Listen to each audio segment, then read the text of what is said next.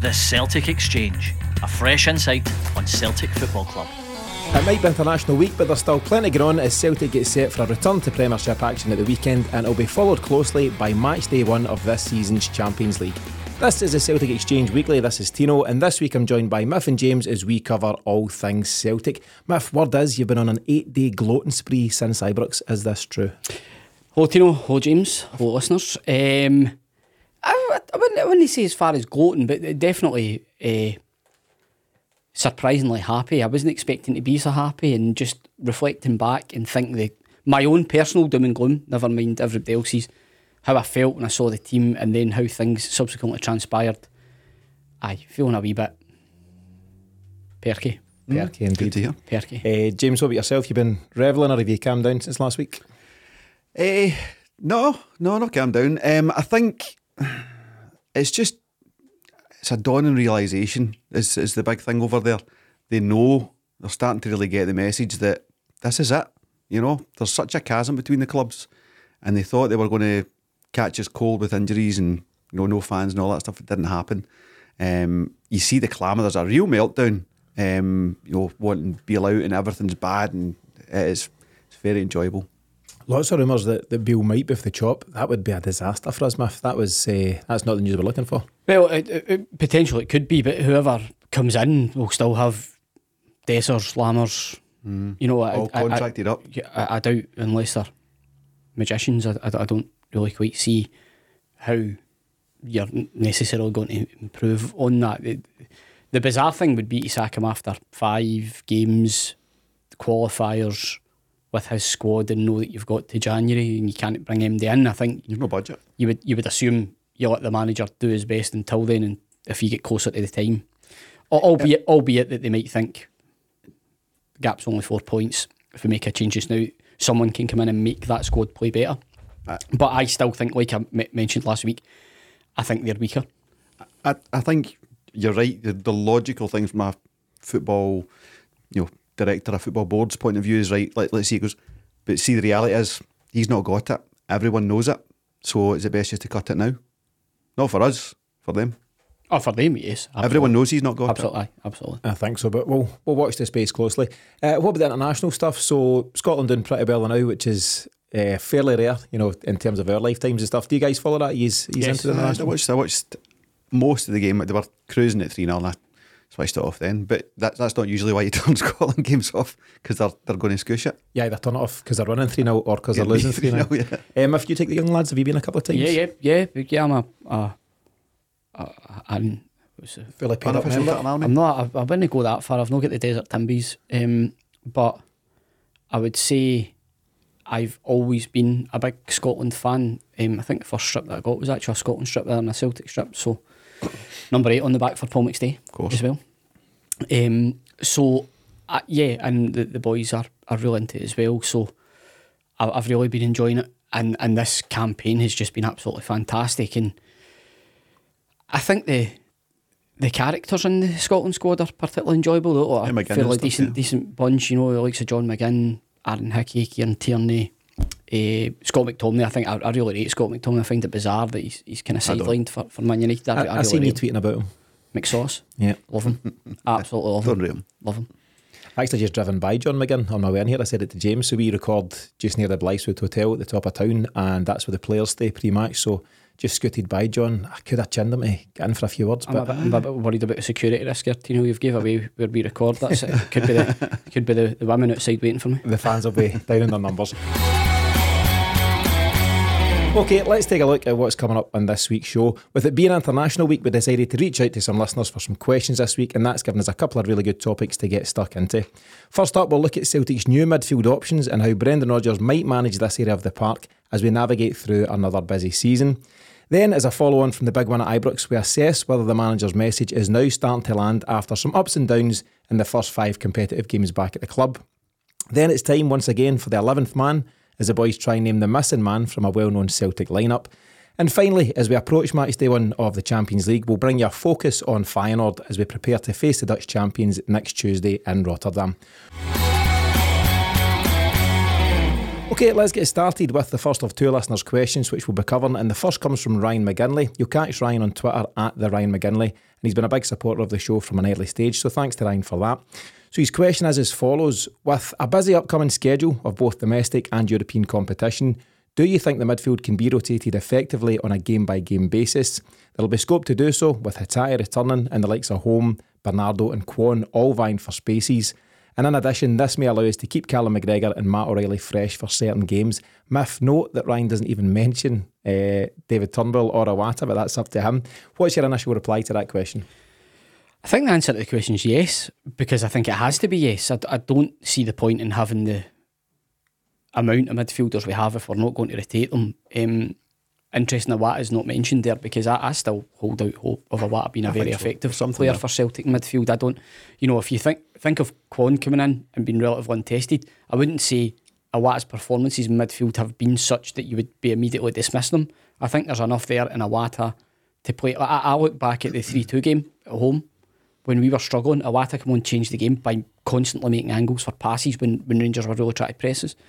And I think in those games, I think to Europe, when you are going to be under a wee bit more pressure and you're maybe going to play a double pivot, so I think somebody like Iwata would be the man for the job for that. But I suppose it's a positive you don't mention Iwata and Turnbull, because it's just another addition in the embarrassment of riches that we have in there. It's still not known how effective Kwon and Bernardo will be, because we've not seen them. But the assumption is that they'll both be first team ready soon enough. But I think what we can't do is we can't just solely rely on McGregor, Hatate and O'Reilly. We have to have a wee bit more depth in that. James, it's an area that's clearly been highlighted for strengthening, the fact they've gone out and signed 3 midfielders during the break. So yep, Thiago Holm, Kwon, Bernardo, who remains an unknown quantity, and we'll see what comes of that. But do you think that's a move from Rodgers, who's maybe said, listen, I need support here? And also, do you think it's a move that might have been made with a view to maybe losing a Hatate or O'Reilly? Firstly, it's a great question from Ryan, because there's so much content in there, because there's so many players to discuss. I don't think we see Hatate going anytime soon. There maybe was a thinking that a Turnbull was going to drop off. I'm with Miff. I think Iwata can do a job at some point. Funny enough, I was thinking about this very situation when listening to yourself and Anthony Joseph, the Bernardo section, where we weren't really looking for someone in that position, but any good company, good club is always looking to recruit if a solution, if a bit of talent comes up. And he came up available, and they went, well, we've been scouting him, let's just get him in. So it was like, okay, that's fine, but then where does he play if you're double pivot? Then that's more for Europe. So I think you're going to see like Holm and McGregor in Europe, or McGregor and someone in your 6-6. And then ahead you're going to probably have mostly O'Reilly at the moment anyway. But then at the weekend, is it more Bernardo and O'Reilly and McGregor in the 6? I think that's where you start to see it. Your twos become defensive in Europe and attacking in domestic. I also think the Matt O'Reilly version 2 that we're seeing is very much like the original Matt O'Reilly version 1 that we enjoyed. Mm-hmm. I know we have debated this previously in the podcast around the positional change that Matt O'Reilly went through in McGregor's absence, and then his subsequent, I say struggles, but it wasn't a complete drop off in form, but just maybe even a wee lack of confidence in the attacking side of the game. He seems to have come back in the summer completely refreshed around that, and as much as it was bitterly disappointing to draw against St Johnstone, on another day Matt O'Reilly could have had a hat-trick. They should have, somebody of his quality. So I think we're seeing almost a refreshed Matt O'Reilly now. I had actually spoken to someone in the summer who's normally a fairly good provider of information, who had said to me, and I think I mentioned it in the podcast, that Starfelt and O'Reilly were the 2 that were earmarked for moving on in the summer. Really? And given that the bid came in, albeit for Leeds, I think even O'Reilly himself would say, given where Leeds are at the moment, that wouldn't necessarily have been a good move for him at this stage, given he's got to play in the Champions League with Celtic to move to the Championship. But that said, there's clearly interest in him from down south. But I'd had it in good authority that was the 2 moves that were going to get made in terms of significant outgoings. Then possibly what's changed that is Jota leaving and the money that's come in for him.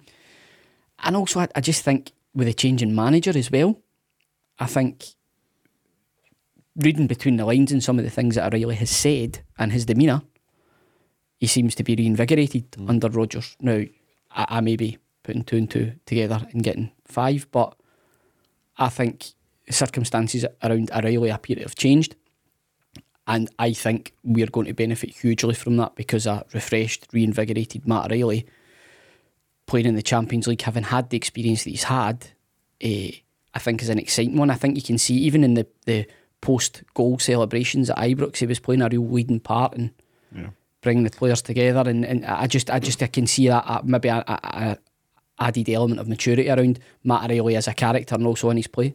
Yeah, I think he's one of a few guys that really stepped up when you need him at Ibrox. Joe Hart, Callum McGregor, O'Reilly, and of course Kyogo leading the line. And I think Miff's right, James. I was going to say found a new maturity. He's still only 22, something like that. Very handsome. And there's maybe no ceiling as to where he can go. You know, he's a smart guy, an ambitious guy, but clearly quite a driven guy as well. And he'll move on to Celtic. It absolutely shouldn't be to somewhere like Leeds. And how can you go from lining up Champions League one week to then thinking, maybe I'll go and play Stoke, you know, at another club? That's not in his thinking, I'm sure. But on you go. Playing against Haxers. Aye. I'd fancy it. But he's definitely, at the moment, until we see more of Bernardo, more of Thiago Holm, our strongest three absolutely at this moment in time has to be O'Reilly, Callum McGregor and Rio Hatate. Absolutely. And I think Rio's back in training this week, so you know, quicker he's back the better playing, so look forward to that. But yeah, I would say that's your three for sure. On O'Reilly himself, he doesn't strike me as, you know, look at a Haxers and, you know, I want this and I want that. And I would just go with Haxers now. Aye. And other guys like who are just clearly, you know, and sometimes, most times, it's agent driven, but they're happy to follow the money. That doesn't strike me as O'Reilly's profile at all. He's ambitious, sure, but he wants to develop his talent, his football, and play for teams that match his ambition. When we lose him, it won't be for mad money to, you know, a promoted Leeds or anything like that. It'll be for a calibre club, probably in Europe. A very quick segue that just came into my head there as well. Speaking of guys who left Celtic for lesser lights, your former hero, Miff, Gary Hooper, he's back in the headlines because he scored a couple of goals at the Fives on Saturday night. Some guys over the Bray. Some guys are going, he's not got a club. I mean, that would be mad. Great player for Celtic at the time, but actually, some guys, this guy. I was a wee bit annoyed at the revision. I was like, listen, Gary Hooper came, done a great job, and he moved on for a few quid, 5-6 million maybe. But he decided to leave Celtic, you know, when his stock was high. And you wouldn't even entertain the thought of him potentially coming back, would you? Yes, but he made the wrong move at the wrong time. He just went to the wrong club. He was so desperate to get back down to England to score goals to try and get into the England side. National, yeah. The problem is he played for a team that played defensively with one up front. Gary Hooper thrived in a partnership with Anthony Stokes. That's the type of football that he needs to play. He just made the wrong choice, and subsequently his career suffered as a result of that. But make no bones about it, he was top quality. He was. Did you watch any of the Masters? No, I didn't, but I seen a few clips of the carpet getting pulled up, which I thought was class. Yeah, wasn't great. Class. Anyway, fair play to Gary Hooper and the boys. Celtic were not to win it, all good, but fives is fives and real football's real football. Come back to the question, anti-Celtic's midfield, we've mentioned him a couple of times in passing there, but Odin Thiago Holm, James, your impressions so far? He's been involved in every game apart from that St Johnstone game. He got his first start against Kilmarnock, and obviously we lost that one, so not a great impression, but overall he's had an impact, least of all when he came on at Ibrox, actually. Yeah, I think he's a real talent. He is the one who's leading the charge to take that second slot, the defensive slot, if we're playing that role. But then he's more than just that. You know, he can fill in. There's a real flexibility in the midfield, you know, home and beyond. But yeah, it's the way he carries himself. It's the way he strikes the ball, the way he receives the ball. You know, you can just see there's real talent there. I think he's going to be massive for Celtic in years to come. Yeah, he's off at the moment playing for Norway under 21s. Miff played against San Marino. I think they won 7-1 on Thursday, something like that. And he'll play against Latvia tomorrow, Tuesday. So he's obviously in a good place there. And I think he's just at that stage of his career where he's really starting to show what he can do. Yeah, I think even a small snapshot of his self-belief is the fact he stepped off the bench, went on amazing, had an effort on target at Ibrox. And I know you're just looking at that condensed and thinking he's obviously stepped onto the park and thought, right, you know, I'm not going to take the easy option here. I'm going to try and make a difference. But he was looking for a pass. He'd done his mazy and he was like, show for me. Nobody showed him in, I'll take my shot then. So it wasn't like he was just being greedy and snatching at stuff. And he's also got his eternal gift moment in his last second of the game tackle and Cantwell. It was just phenomenal. Cantwell, both feet up. Didn't you go? Right, didn't you go? Fantastic. You've got to admire a guy that comes on at Ibrox in a high pressure situation and doesn't say, I'm just going to play safe here. He's in a position in the midfield where he could just get it, play it safe, back to my centre half, back to my goalie, back to my right back. But he's actually shown the character to say, I might not get that many opportunities here. There's new guys coming in. Bernardo's now breathing down my neck and others. I'm going to show guys that I've got something, and maybe next time at Ibrox I should be starting. And he's got a bit of something as a character. He's a wee bit, I'm not mad on the Instagram stuff, but he put a couple of wee things up, and he's definitely got something about him as a character. Yeah, self-belief. A man decides to give himself a Thiago, not nickname, deed poll name. He carries a bit of self-belief that he's going to go somewhere, I might add Thiago into my name, man. Just drop it in, head down to the office tomorrow morning, throw it in there, see how it goes. But yeah, he's got belief in himself, hasn't he? Yeah, but if you look at all the most successful, not even footballers, sports people, actors, business people, whatever, they have that unshakable self-belief. Sometimes it's unjustified, but it seems to be justified with him. Well, there's a fine line, isn't there? And that's what he's got to be careful of. So far so good, Miff. I like how he's approached things. He's a young man coming to a new country, but he'll need to continue to back things up on the park. It's all well and good, putting the social media posts out, but he'll need to continue to impress. And if he gets another start, likes of the Kilmarnock game, he'll need to show that, okay, that was all part of my development, but I can now step in and be part of a winning Celtic side. Well, I think, in fairness, that's something that's always been fairly well managed internally by Celtic, whether that's liaison people at the club or even the senior pros in the dressing room. There very rarely appears to be too much that steps out of line. More recent examples where it's been maybe Giakoumakis or Haksabanovic, they get moved on. It's obviously a tight group where they're trying to give out a unified front, a unified message, and I think as long as that's been managed in the dressing room or by people close to the club, then guys at home that come in and they've got the youthful exuberance and enthusiasm, great. You don't want to temper that, but ultimately do your talking in the park. Mm-hmm. Yeah, exactly. A couple of guys that we've just not seen enough of or any of in terms of Bernardo. So Bernardo and Kwon, they may well go on to have an impact. Excuse me.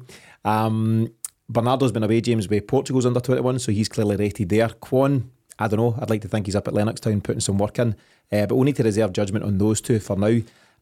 Another guy though who's absolutely vital to everything Celtic do is Reo Hatate, and as you've mentioned, he's due back after the international break. How important could he be, particularly heading into Champions League stuff? Massive. I mean, if you take peak last season Rio, you probably don't lose to Kilmarnock, you probably don't draw against St Johnstone. It's a big factor in those results. And again, it was like listening to Anthony Joseph's take on the relationship with Rodgers and Hatate, and how there was going to have to be a bit of adjustment to the new style and stuff, and there was no snubbing on the contract. It was just a matter of, right, we'll get the finances right and that'll probably be sorted. But it wasn't like there was a clash between Rodgers' style and Hatate's attitude or anything like that, So we've got the chance now to bring him back in. It's going to be really interesting, because I do want to see, obviously, Bernardo. I want to see home, but I don't want to see any of them Rio Hatate, Matt O'Reilly and Cal McGregor. Yeah. Miff, before I come to you, if your take on Rio, James has mentioned twice now the Anthony Joseph interview, and it'd be remiss of me not to emphasise that here. So spoke to Anthony last week. He's a good friend of the show, and he was on doing the summer transfer special, so giving the various insights and inside stories on the comings and goings at Celtic over the summer. So to access that and all our other additional content, you can do so at the Celtic Exchange Plus. Just visit thecelticexchange.com/plus. Miff, Reo Hatate, you're a huge fan. What are you saying? Oh, that was beautifully done, wasn't it? That's just so professional. Wasn't even planted. So professional. Well, I think everybody knows how I feel about Reo Hatate. I absolutely love him. If you're naming your strongest Celtic 11 out the available squad, he's in it. I think whilst Turnbull has done well in some aspects, he's not done too well in others. I think when you seen that maybe getting into the hour mark at Ibrox, he seemed to be really struggling just with his mobility. That's something that's been levelled at Hatate before, but I think it's something that he really improved on last season. So for me, Hatate's got to start in as many games as possible, because he's just an absolute maverick. He's class. He's only played 48 competitive minutes so far this season, obviously curtailed by injury, but he didn't get the nod. And I wonder if that was just a bit of Brendan Rodgers' man management. You know, I think he clearly has watched what he's done for Celtic in the last couple of years. He'll have worked closely with him in his first few weeks of pre-season. And I think he himself, he will know that Reo Hatate is part of Celtic's best 11 at this moment in time. Well, if he does any sort of post-match analysis, he'll see the impact that Hatate had in both games. He made a significant impact in both. Yeah.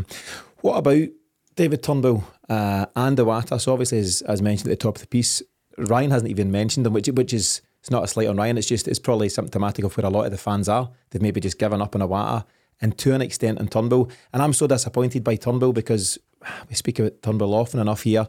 He got his chance. He's had 3 starts, including one at Ibrox, and it's not quite happened, James. And I think you would expect now that as soon as Reo Hatate's back fit, he'll be in. And if it's not Reo Hatate, it might be Thiago Holm or it might even be Bernardo. So David Turnbull had a chance. He was top of the queue and he might just have fallen right back down again. I think he 100% had. He's been given his shot. We said last year that it was Angie's football that didn't suit Turnbull. It was too pacey, dynamic, fast. He's an intelligent footballer, a talented footballer, but likes more time on the ball. Rodgers' football is a lot more patient build-up. It's a lot more intricate passing and, ball retention and things like that. That should be tailor-made for Turnbull, and he's not. Like I think I said it last week, he was hiding for me at Ibrox, and that is final nail in the coffin. You just cannot do it. I don't like pitching that at players. I don't think he's a coward. I think he's a brave enough player and he's happy to take the ball, but maybe if his confidence is low, he maybe shows less naturally, that kind of thing. I don't think he's a kind of guy that hides, but I totally agree his performances haven't been there. So I'd said to Paddy on the chat a couple of weeks ago, he never struck me as a hider, but he also wasn't a seeker. He wasn't going looking for it. He wasn't hiding away from it, but he wasn't then pursuing to change the game. Hold on, this is how we judge players now. He's not a hider, he's not a seeker, but he's somewhere in between. You've got to be a seeker. All players have got to be seekers. Show for the ball. Be hungry. But I genuinely think he crossed that line and hiding a wee bit at Ibrox on Sunday last week. Miff, when you were a baller, were you a hider or a seeker? Never a hider. No, I was. You know that. No, I was not hiding. I wouldn't go that far. I don't think it was hiding. I don't. I would say Turnbull is someone who is constantly looking to go into the ball. I think his game has just become very safe. And sorry to cut you off. It's just to the point I made about Thiago Holm, though, isn't it? Thiago Holm could have come on and been safe. Well, done the opposite. It appeared dynamic, and the difference is, quite often in games when we're playing against the low block, I'm coming up with them all the day, double pivot, low block. It'll be high press next, guys. Stay tuned. Carrying the ball quickly for 5 to 10 yards can make all the difference. Yep. Pulling players out of position, finding that wee gap, or creating a gap for someone else. With Turnbull, I think it would be fair to say that he did kind of have that about him when he first broke into the first team. He was a game changer. Shining light. Yeah. He was dynamic. And for whatever reason, he has had subsequent follow-up injuries. I think he's had troubles with his hamstrings a couple of times since he's kind of come back into the team.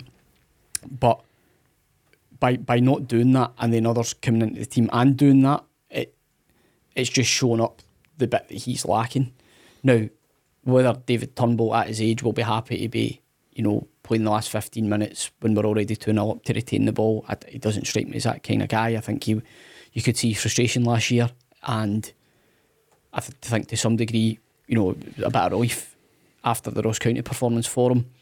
But when you're at a club like Celtic, it's all about that level of consistency over a long season and being able to do things that pull results out the bag from maybe not impossible positions, but when you're looking likely to drop points so far. And same goes for the entire squad, really.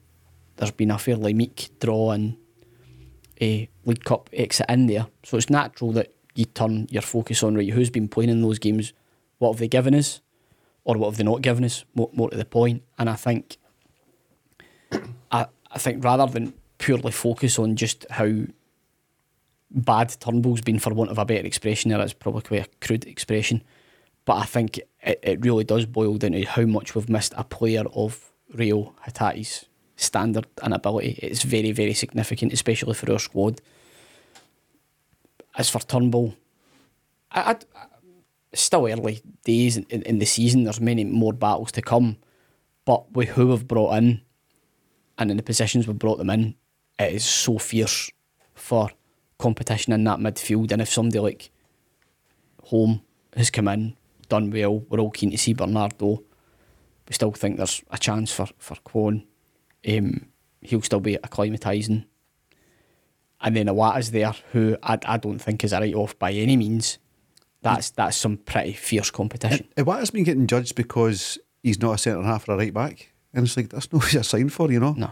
We've not seen enough of him in centre mid to be able to judge him, and I think we need to see that. I agree, but I wonder if there's maybe a reason why we're just not seeing minutes of him. You know, if Rodgers has seen something or not in training to say, there's other guys ahead of him in the queue. He's the physicality that Rodgers is crying out for. I'd love to see it. You and I get quite excited watching his cameos during the second half of last season. He just came on and showed that he had something. That's not disappeared overnight, so let's see. And I think he's still currently the J-League's Player of the Year. You know, he won it, the season before he came to us. So just on David Turnbull, it's fun, isn't it? We think of him as a relatively new Celtic player, yet all of a sudden I think he's now in his 4th season. And actually he and Joe Hart are in the final year of their contract in January. And the way it's looking just now, despite a promise and an optimistic start to the season at Ross County, you kind of can't see it going any other way, James, and I'm just running down the clock and moving on. Is that knee-jerk? Because listen, I love getting as excited as anybody at the start of the season. I thought the Ross County stuff's right, this is time, this is him to kick on. And a few weeks later I find myself changing my tune quite dramatically. It's not knee-jerk, you're just a bit disappointed in him, I suppose. He should have gone in the transfer window for me 100%, both in terms of what he's contributing to the team and contract management from Michael Nicholson, Mark Lawwell and co. This is sloppy from Celtic to let a guy run into his last 6 months come January. I think he's winched a bird you've been after it, Ransom. It's the only conclusion I can come to. It's quite bitter, isn't it? Oh, it's targeted. Yeah. to tell me any of that, it doesn't ring true. What do you get if you sell him in the summer? What, here? What if you'd have sold him? What would you have got? Couple of million? No, who's giving you that? I think you'd get that for. I really think you would. I don't think so at the moment. I think Celtic. Rodgers has played this whole thing about I needed time to come in and assess the squad. He's come in and had a look at Turnbull and thought maybe I can do something. Now he done it with James Forrest. I think James Forrest was in the last year of his contract, and there was talk about him going to Spurs and different things. And Rodgers came in and brought him to life. And I think Rodgers will see that as a challenge to bring guys like David Turnbull back into the fold. Can he do something with Greg Taylor? Can he work miracles with Bernabe? It just seems all at sea. Things like that. But we'll move on from Turnbull just now. But he's a constant topic for good reason, because he's got talent. And I think we all want to see guys like that succeed, but it's not quite happened. We've obviously got the first game against Feyenoord coming up, and we'll review that in a bit more detail later in the show. But that'll be very telling as to what Brendan Rodgers thinks is his strongest suit in Europe away from home. So I think we all agree that it's McGregor, O'Reilly, Hatate, the 3 best guys. But are they the 3 best to fit in for that game? No. Enjoying this. Come back to me. So what do you think? Come back to me. No, because I don't think away in Europe we're going to play 2 attacking midfielders. You're going to have your double pivot there. There you are. But as a double pivot, O'Reilly, who's shown he can do it in McGregor's absence, alongside? No, I think it's despite the versatility that Matt O'Reilly brings to the team, I hate to see him in that position because I think it's a real waste of his talent further up. Plus, the alternative is he's on the bench then. Instead of I would have O'Reilly ahead of Hatate at the moment, because he's phenomenal at chasing things down and breaking things up. So you're getting extra defensive work there that you don't necessarily get from Rio. You know, it would be for me McGregor probably home at the moment, maybe a wee bit premature, but probably home, and O'Reilly. So McGregor and home sitting with O'Reilly giving you a bit more support, because he done it so well at Ibrox, didn't he? He showed that tracking back and that defensive but also the flair side of things that we'll need to break forward. Matthew, agreeing with that 3? Oh, I don't know. I would. Do you want some more time to think? I would. No. I'll take it on. Bizarrely enough, Iwata would be the one for me, genuinely. And if we'd seen more of him, I think he's the logical solution to slot in with McGregor. Sinky pitched Iwata for a start at Ibrox. Same rationale. We haven't seen enough of him, but we think that he could potentially do that job. But I suppose it's a gamble, isn't it? I would lean towards Iwata if I'd seen more of him. But like you say, and this is a great point that we often miss as fans, we're not seeing it every day. We're not seeing what goes on every day. Now, in the context of Tomoki Iwata, all the chat was just about how impressive a character he was and how good a guy he was. Always in the gym, always looking to make himself better. Always. So that to me is the type of thing that Rodgers just loves. He's then played him at right back in pre-season. Yep. Unfair to be judged on that. Yeah, because we didn't have any right backs. So unfair to judge him on that. I just don't think he's had the chance yet to prove himself in central midfield for Rodgers. I'm referencing what I've seen last season when he played, and I quite liked it. It never at any point was I thinking this guy's useless, he shouldn't be kicking a ball for Celtic. I don't think there's anybody out there that thinks that, but I think people's opinion of him has been clouded by the fact that he moved back into centre half and maybe didn't cover himself in glory. I think that's a tad unfair. But very ultimately, only one man's opinion matters, and currently he doesn't see fit. And it's yours, isn't it? Well, don't massage my ego anymore, But so if you I find it interesting. If you're picking the team for Feyenoord, is Iwata in it? Yes. He is? Yes.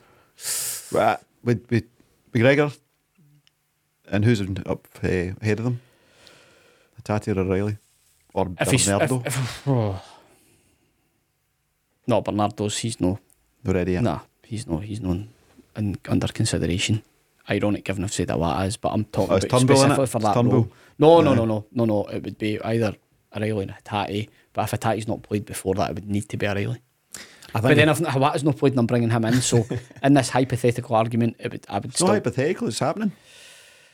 You've tied yourself in knots here, love. Well, look at it this way. You don't want to lose O'Reilly back to that defensive position when he's played so well going forward. So you would probably want to use him exclusively in that sort of 10 attacking midfield role. But Rio Hatate is Rio Hatate, and I just think he trumps everybody, albeit that I've absolutely loved this season's version of Matt O'Reilly. So yeah, Iwata, McGregor, Hatate for me. Synergies of Interesting. Forced that. I'm somewhere on a similar page in terms of Hatate. I just think if you've got, I think he's got that star quality, and I think he's the guy that maybe becomes Celtic's next biggest export. But I think the fitness will come into it. We're at home to Dundee on Saturday, and it'll be telling whether he starts or comes off the bench or what happens there. But I think O'Reilly's been the standout this season so far. Overall, he's shown some real maturity, some real quality, and he's going to continue to get better. So I think it is McGregor, Hatate and O'Reilly. I think Postecoglou picks Hatate. I think Rodgers picks O'Reilly. Time will tell. More pragmatic. The interesting thing about it is we're just over a week away from that game against Feyenoord, and it's intriguing. It's an away fixture as well, so this is where we'll really see what Rodgers intends to do in Europe. How pragmatic is he going to be? We took absolute tankings in the Nou Camp and over at the against PSG, PSG, and we just don't want to see that again. So let's see how he sets up against Feyenoord. Yeah, you go. He mentioned his name. I was fine. I was in a good mood, but he mentioned his name. EP. And I'm getting emotional.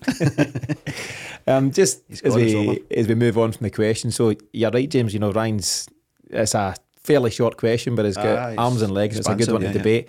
In terms of rotation and how often you like to see those changes, you certainly want the big guns. The O'Reillys, the Hatates, the McGregors for the Rangers games, the big European games. So what do? Do you rest them, inverted commas, and bring in the other guys when you're playing, say, a Dundee at home on Saturday?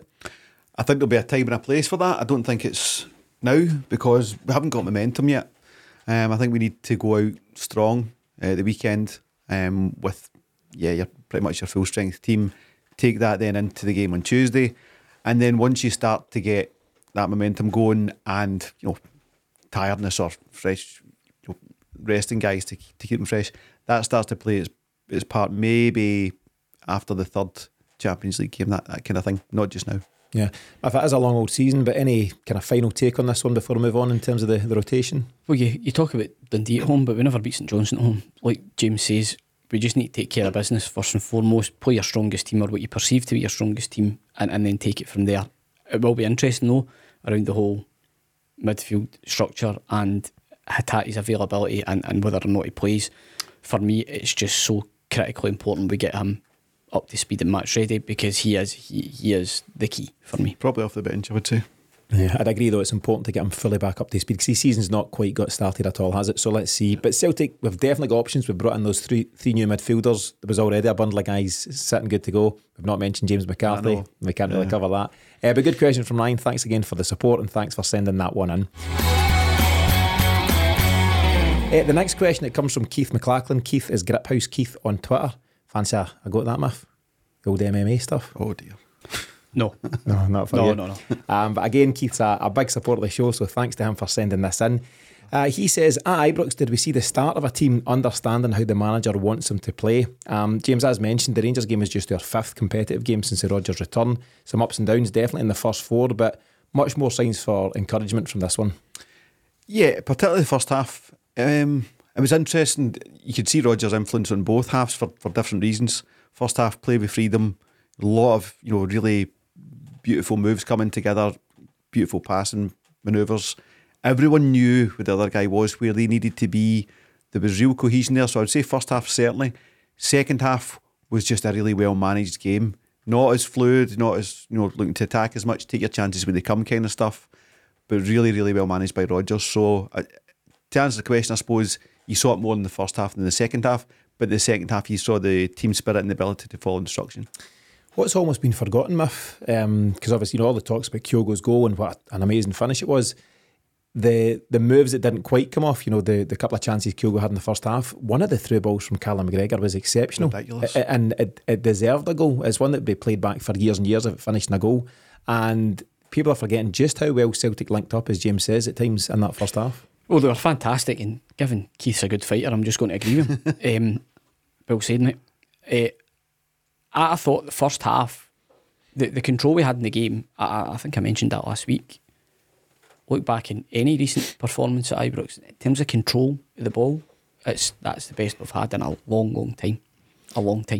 And second half, you're naturally going to come under pressure. The game does change, but just with a wee bit more care, the game's done. The game's done in the first 10 minutes of the second half, so probably only ourselves to blame for that. But yeah, I think you can clearly see Rodgers' hallmark coming. I think what excites me is I truly believe this time, as a squad, he's probably got more good players to choose from. It's just because of injuries and also a wee bit loss of form for some players. It's maybe not quite at the levels that we'd hoped for, but the most pleasing thing for me was, as again we mentioned last week, was the stepping up of the senior players in the team and really playing for the manager. Which, given the impression that the previous manager left, was that's one area that he really had covered off, was that everybody's jobs were pretty clear and there was a senior presence in the dressing room that were in control of the dressing room. With Rodgers coming back in, he obviously manages in a lot more personable way than Ange did, and then as a result, how would that potentially disrupt the dressing room, or would it just be harmonious and everybody would keep on the same page as a manager? I think what we're seeing now is difference in the style and the play, but what doesn't change is Callum McGregor being that focal point. He had a bit of a quiet start to the season. I think everybody was in agreement with that. But for a man that plays so much football and is so pivotal to club and country, as we're seeing now, at that really, really big moment when we needed him the most, he didn't have to turn up. Mm-hmm. I think that's the most important thing, James, just in terms of, we heard guys like Joe Hart, and I think Callum McGregor himself speaking in recent weeks, in the early weeks of the season, saying that they were fully, quote unquote, on board with the manager's message. It's all well saying that, you need to then show it. And I think, as Miff mentions, Callum McGregor absolutely stood up when he was needed. Joe Hart done the same. Matt O'Reilly we've mentioned, and Kyogo. Big important players step up on the big occasion. And those four guys, as much as anyone, drove the team on the day. And I think that just shows that Rodgers has got the confidence these players now, and they believe in what he's trying to do. Yeah, and very probably he always did. Just sometimes it takes time. It's Rodgers is a real student of the game. He's studied football his whole career. He's taken all of those years of knowledge and experience and then trying to deliver that to guys and say, right, you need to get it today. There was probably some early season panic, like that click.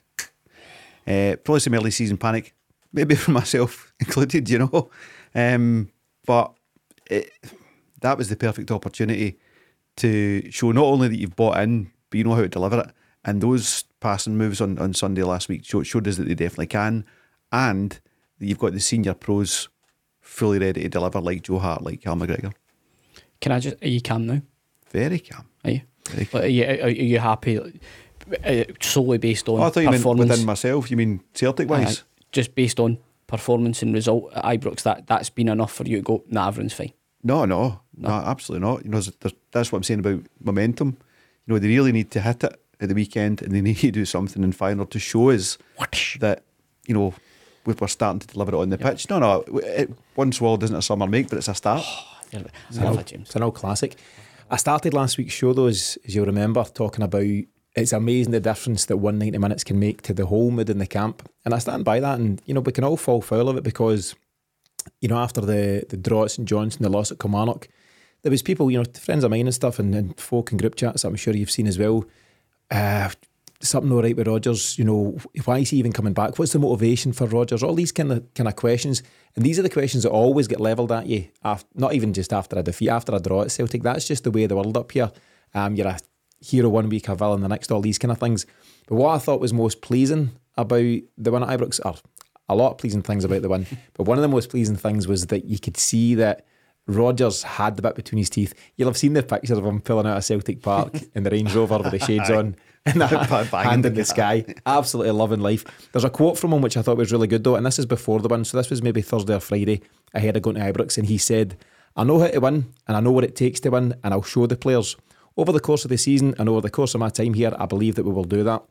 And I think that just showed a real belief in himself, you know, because he'll have felt the criticism. You know, he's not come back up here to take grief and get told you're a failure as a manager. The guy is a student of the game, as you say, James. He knows his stuff. He's proven himself as a talented coach. And I just thought he had the spark back at Ibrox. It cut to him at the dugout at different times. Yeah.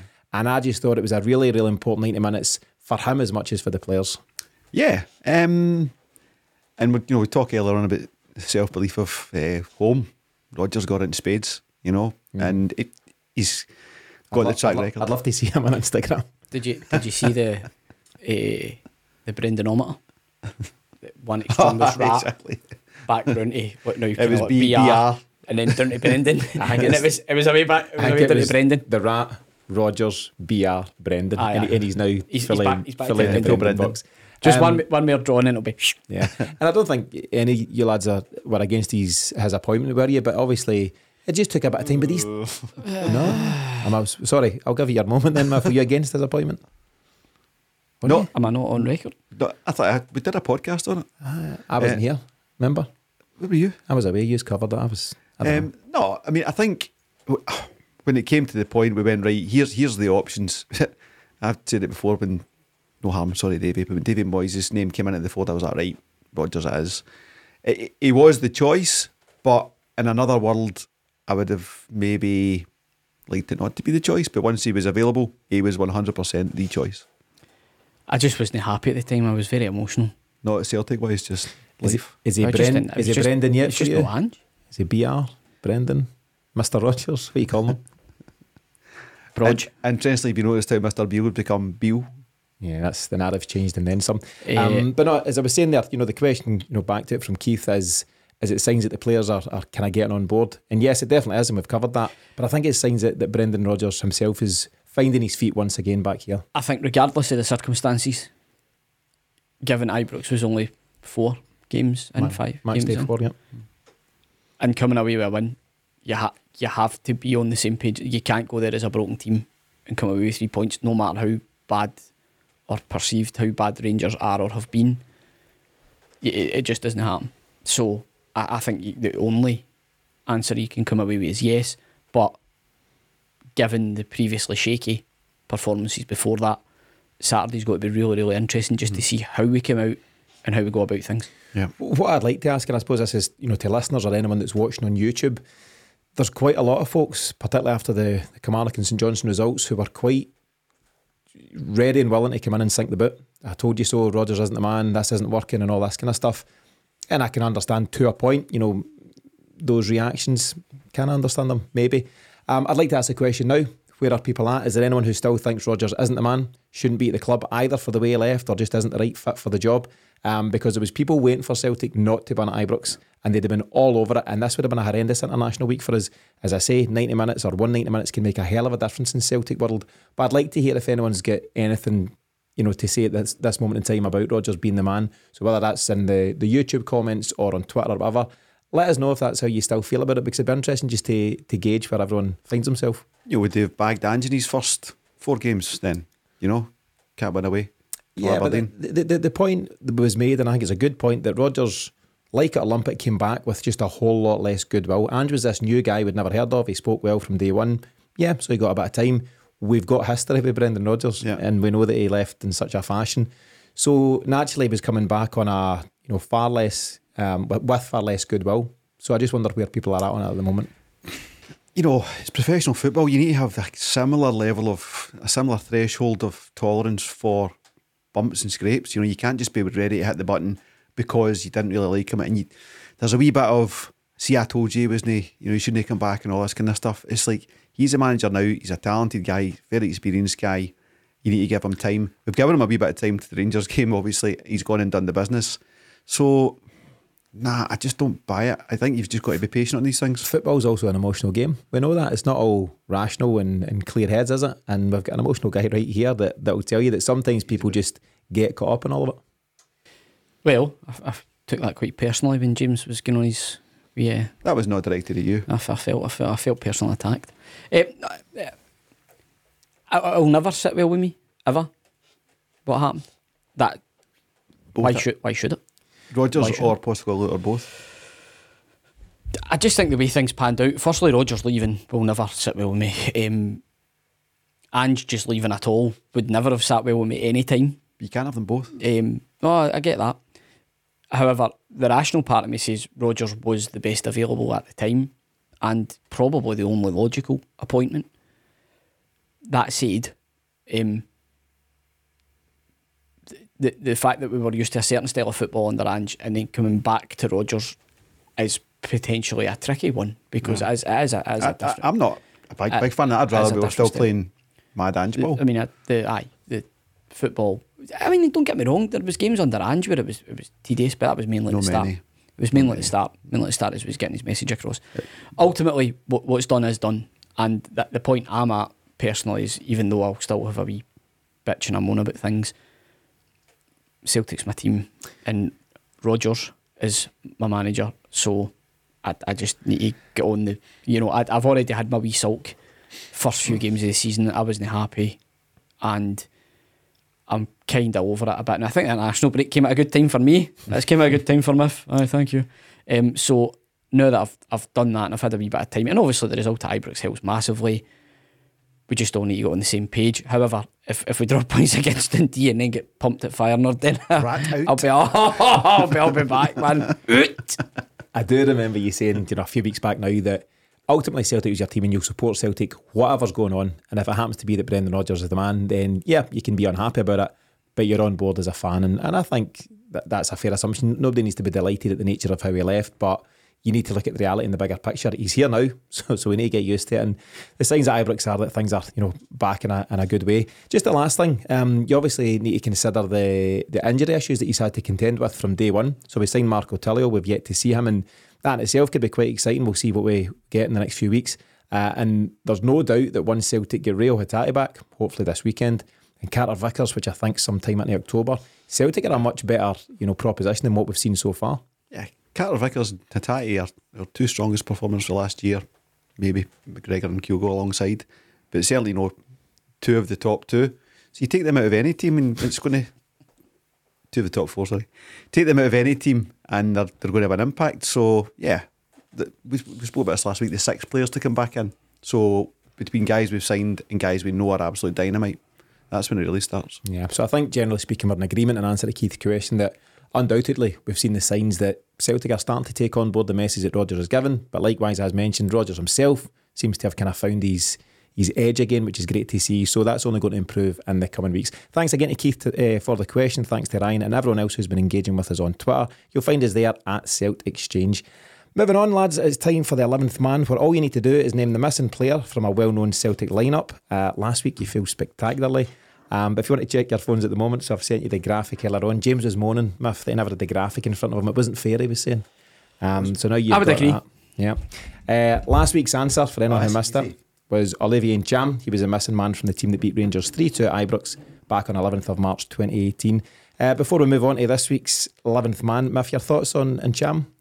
I liked him, but very inconsistent, and seemed to be someone who turned it on as in when he was good. He was very good, very classy player, and I think the turning point for him may have been I think he had a chance to go to Italy, was it? And we knocked back. Sporting Lisbon, maybe? Yeah, in fact, I think that was it. No, Porto. It was Porto, wasn't it? It was Porto. He had a chance to go to Porto. We knocked it back, and I think he sort of, he kind of, I wouldn't necessarily say down tools, but his enjoyment of playing for Celtic seemed to suffer after that. But definitely, when he was good, it was very good. And any player that comes and scores a winner against Rangers will always be really fondly remembered. Absolutely. Anyone watching on YouTube just now will see that James isn't even listening to him if he's fully focused on the graphic for this week's 11th man. So the game in question, it's Celtic 1, Airdrie 0. It's the Scottish Cup final from the 27th of May 1995 at Hampden Park. I'll read out the lineup, and it is as follows: Pat Bonner, Rudy Vata, Tosh McKinlay, Mark McNally, Tom Boyd, Peter Grant, Paul McStay, blank, John Collins, Pierre Van Hooydonk and Simon Donnelly. Have a wee think while we play this next short message. While the guys are figuring that one out, a short reminder that if you like what we do here at the Celtic Exchange, then you can hear even more from us throughout the week by joining the Celtic Exchange Plus. At the Celtic Exchange Plus, we provide pre- and post-match podcasts for every Celtic game, as well as a number of other exclusive subscriber benefits. All you have to do is visit thecelticexchange.com/plus right now for full details and to start your free trial. More podcasts, more reaction, more Celtic, all on the Celtic Exchange Plus. So plenty of time for conferring, James. You've got your wee graphic in front of you. I've given you all the help I can. What's your answer? I'm going to defer to my learned colleague here. Am I going for my first one or my second? Second. What's your first one? Andreas Tom. Your second one is correct. Well done. Did you get it, James? Would you have got it? I knew it when Miff told me the answer. That's fine. So 1 out of 2 for you lads. Failure last week. Kind of done yourself no harm this week though, getting back on track. The graphic. 1 out of 2. After your failure last week, some would just say it's 1 each. Aye. Some people would just say that. It's 1 each. There's certain ways you can spin things. It's 1 each. What we'll do as always, we'll post the lineup minus the 11th man across Twitter and Instagram on Tuesday morning. So if you want to have a guest, let us know there, and we'll select some lucky winners to receive a bonus 14-day trial of the Celtic Exchange Plus. As we know, the Champions League draw has placed us in Group E alongside Feyenoord, Lazio and Atletico Madrid, and next Tuesday, that's the 19th of September, we'll see us head to Rotterdam for match day 1 against the Dutch champions. We'll take a closer look at them in just a second, Miff, but in terms of what we could have got, it's a reasonably kind draw, isn't it? Yes, it's one that I think gives us a small chance of qualifying top 2 if we do things correctly at home. I think that's the key thing, is winning at home.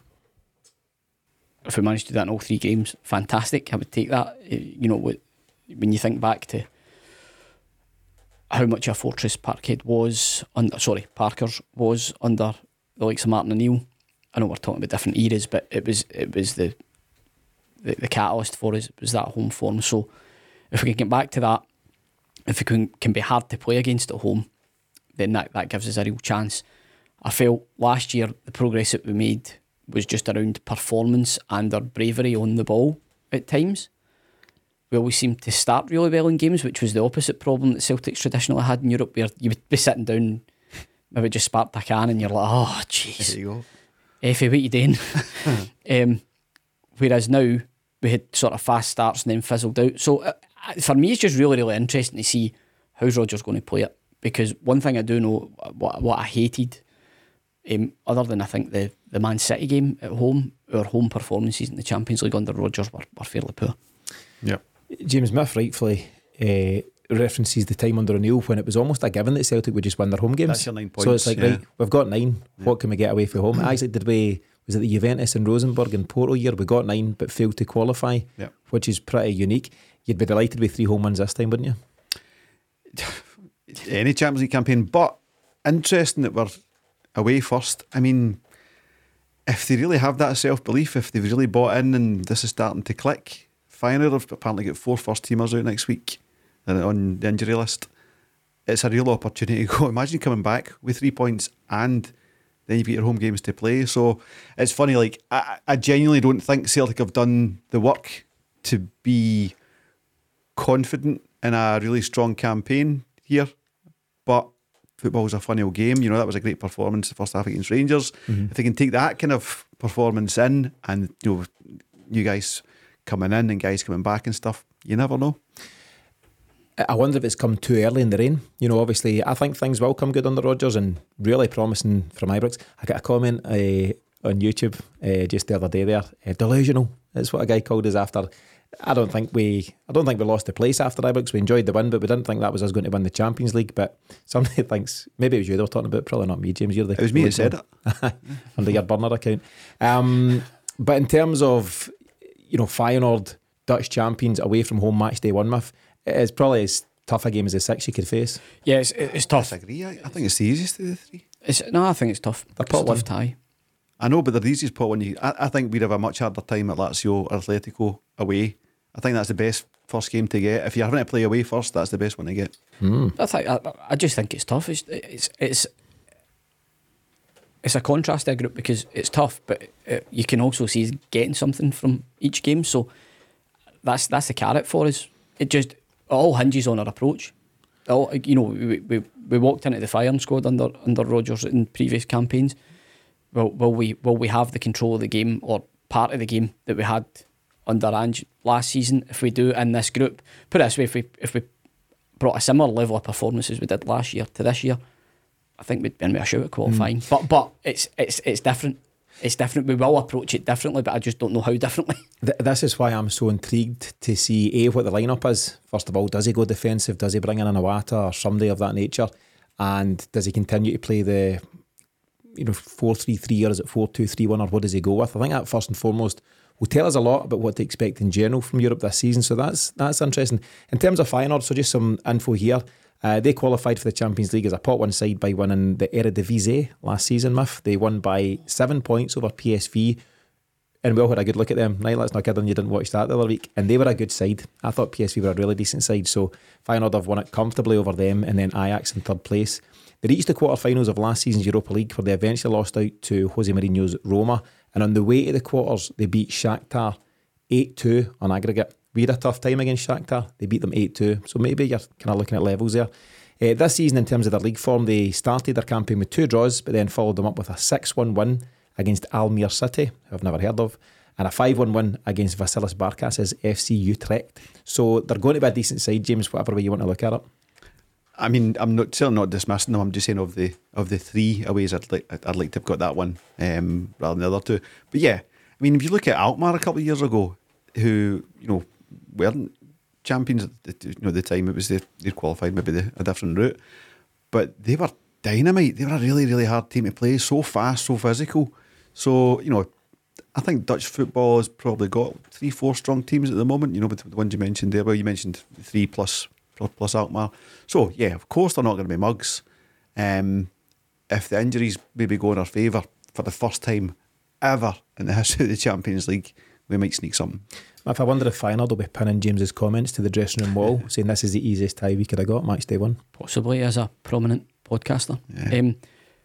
Just a couple of things to pick up. We should have beat Shakhtar easily, but didn't. Yeah, but also, was their game versus Shakhtar not post Mudryk? Might well have been. Yeah, it was around a 16, so it'll be after the Christmas. I think that would be a major factor in what we've seen for Shakhtar. It's funny he's not done it at all at Chelsea, hasn't he, despite what we've seen. Chelsea's a madhouse. And yeah, was it Arsenal who was looking at going to initially, and then they just went like, here's stupid money, went, alright. It's funny, people can have risked their careers for candy, Yeah, he was definitely the main man in that Shakhtar team, though, Miff, and you're right, it could have made a difference. In terms of their personnel, so the manager, Arne Slot, he's one of the highest rated managers across Europe, and he was the hot favourite to take the Spurs job before knocking it back, which led to Ange stepping in, so sliding doors and all that kind of stuff. Player-wise, they sold Danilo to Rangers in the summer, and we could have done with him still being at Feyenoord because he is rotten. He just looks very limited so far. They did sell one guy for €25 million, a Turkish midfielder called Orkun Koçu, I think it is, to Benfica. And their biggest outlay was €8.5 million to Dynamo Zagreb for left winger Luka Ivanusic. 7.3 million is the what's the word? Euros, sterling, whatever, the conversion. Change rate. So they're in a kind of similar ballpark to us, James, in terms of what we could afford and what they could afford, but there is absolutely no doubt they'll be the overwhelming favourites for this. Yeah, and this is where we need to see more of Celtic benchmarking themselves against teams in Europe that are at our level, in terms of finance. Those guys do go out and spend £7-8 million in players, and we don't. So we need to kind of buck up our ideas there. Yeah, they'll be favourites, but in terms of their wage bill, our wage bill, which is a marker, they're very similar. I think they might actually be just slightly underneath us. I think we pay slightly better, but then there's a big old squad at Celtic at the moment, so that might be part of that. But yeah, we'll just need to see on the night. And on that, Miff, can we go there and get a positive result on match day 1?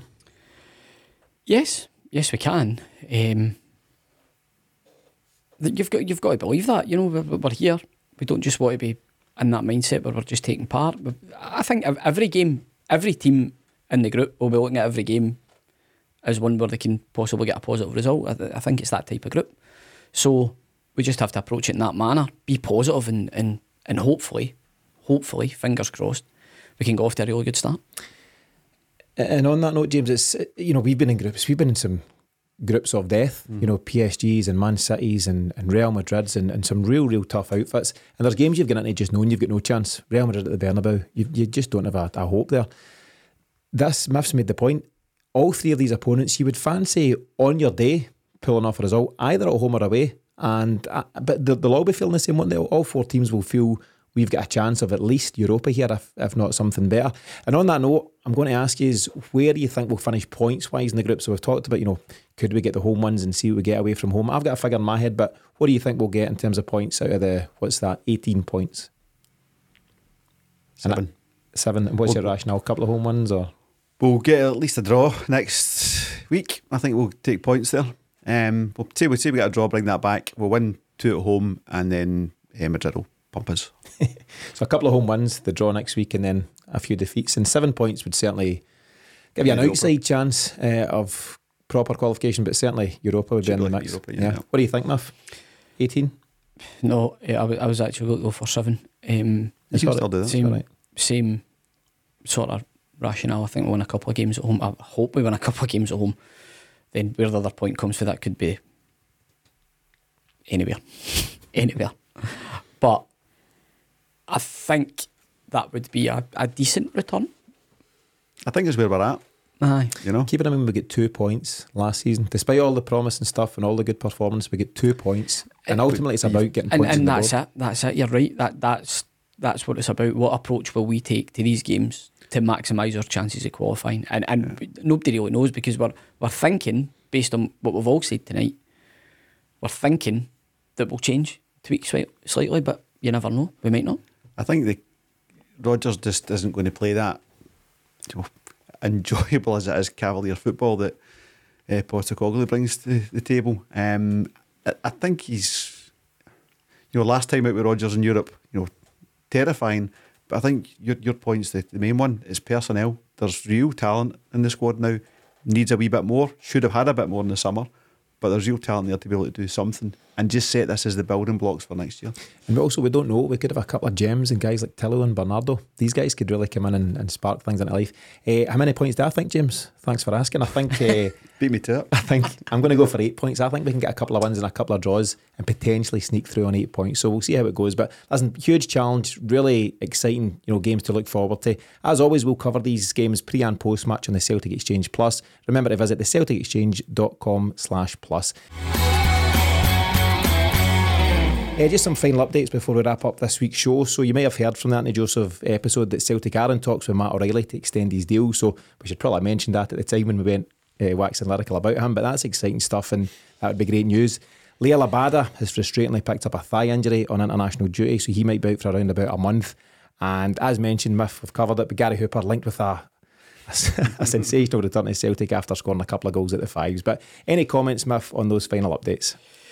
Frustrating for Abada. He was looking sharp, but yeah, Yang has looked equally as impressive this season. Again, I'll repeat what I said last week. Once you've beat your man for the 5th time, just get your head up, play a pass. And yeah, welcome home, Gary Hooper. James, your final comments for this week's show? International break was nice timing. Just to kind of turn up the gas on the gloat cooker. But that's all done and dusted now. Back to proper football come the weekend, and then Champions League next week as well. It's all coming around nice. Yeah, it's all good stuff. My final word of the week goes to yourself. Well, it's as I say, I hopefully I've sounded a wee bit more invigorated. I was very conscious that I was quite crabbit last week. How's your shoulder, by the way? Better. Thanks for asking, Tino. Appreciate that. Mrs. Smith has had off the sympathy's over. It's gone. I had 2 or 3 days, so it was pretty decent. But yeah, all in all, happy. The results made a huge difference, and I think, like James mentioned earlier, now it's about momentum. It's going on one of those runs for a 6 or 7 game block where you win, you keep that up, and we get to see some of the newer faces in the squad really contribute to that. And we know that Rodgers is capable of that. What was the run? Was it 70 odd games before Hearts brought it to an end? So hopefully we can see something along those lines. So that wraps things up on this latest episode of the Celtic Exchange Weekly. Thanks to James and Miff for joining me today, and as always, our thanks to you for tuning in. We'll be back with the Celtic Exchange Weekly this time next week, or if you want to hear even more from us, you can enjoy more podcasts, more reaction and more Celtic every week at the Celtic Exchange Plus. For this weekend, we'll bring you our countdown to kick-off and final whistle shows for the Dundee game. Visit thecelticexchange.com/plus right now to get involved. But in the meantime, thanks for listening, and we'll see you again very soon.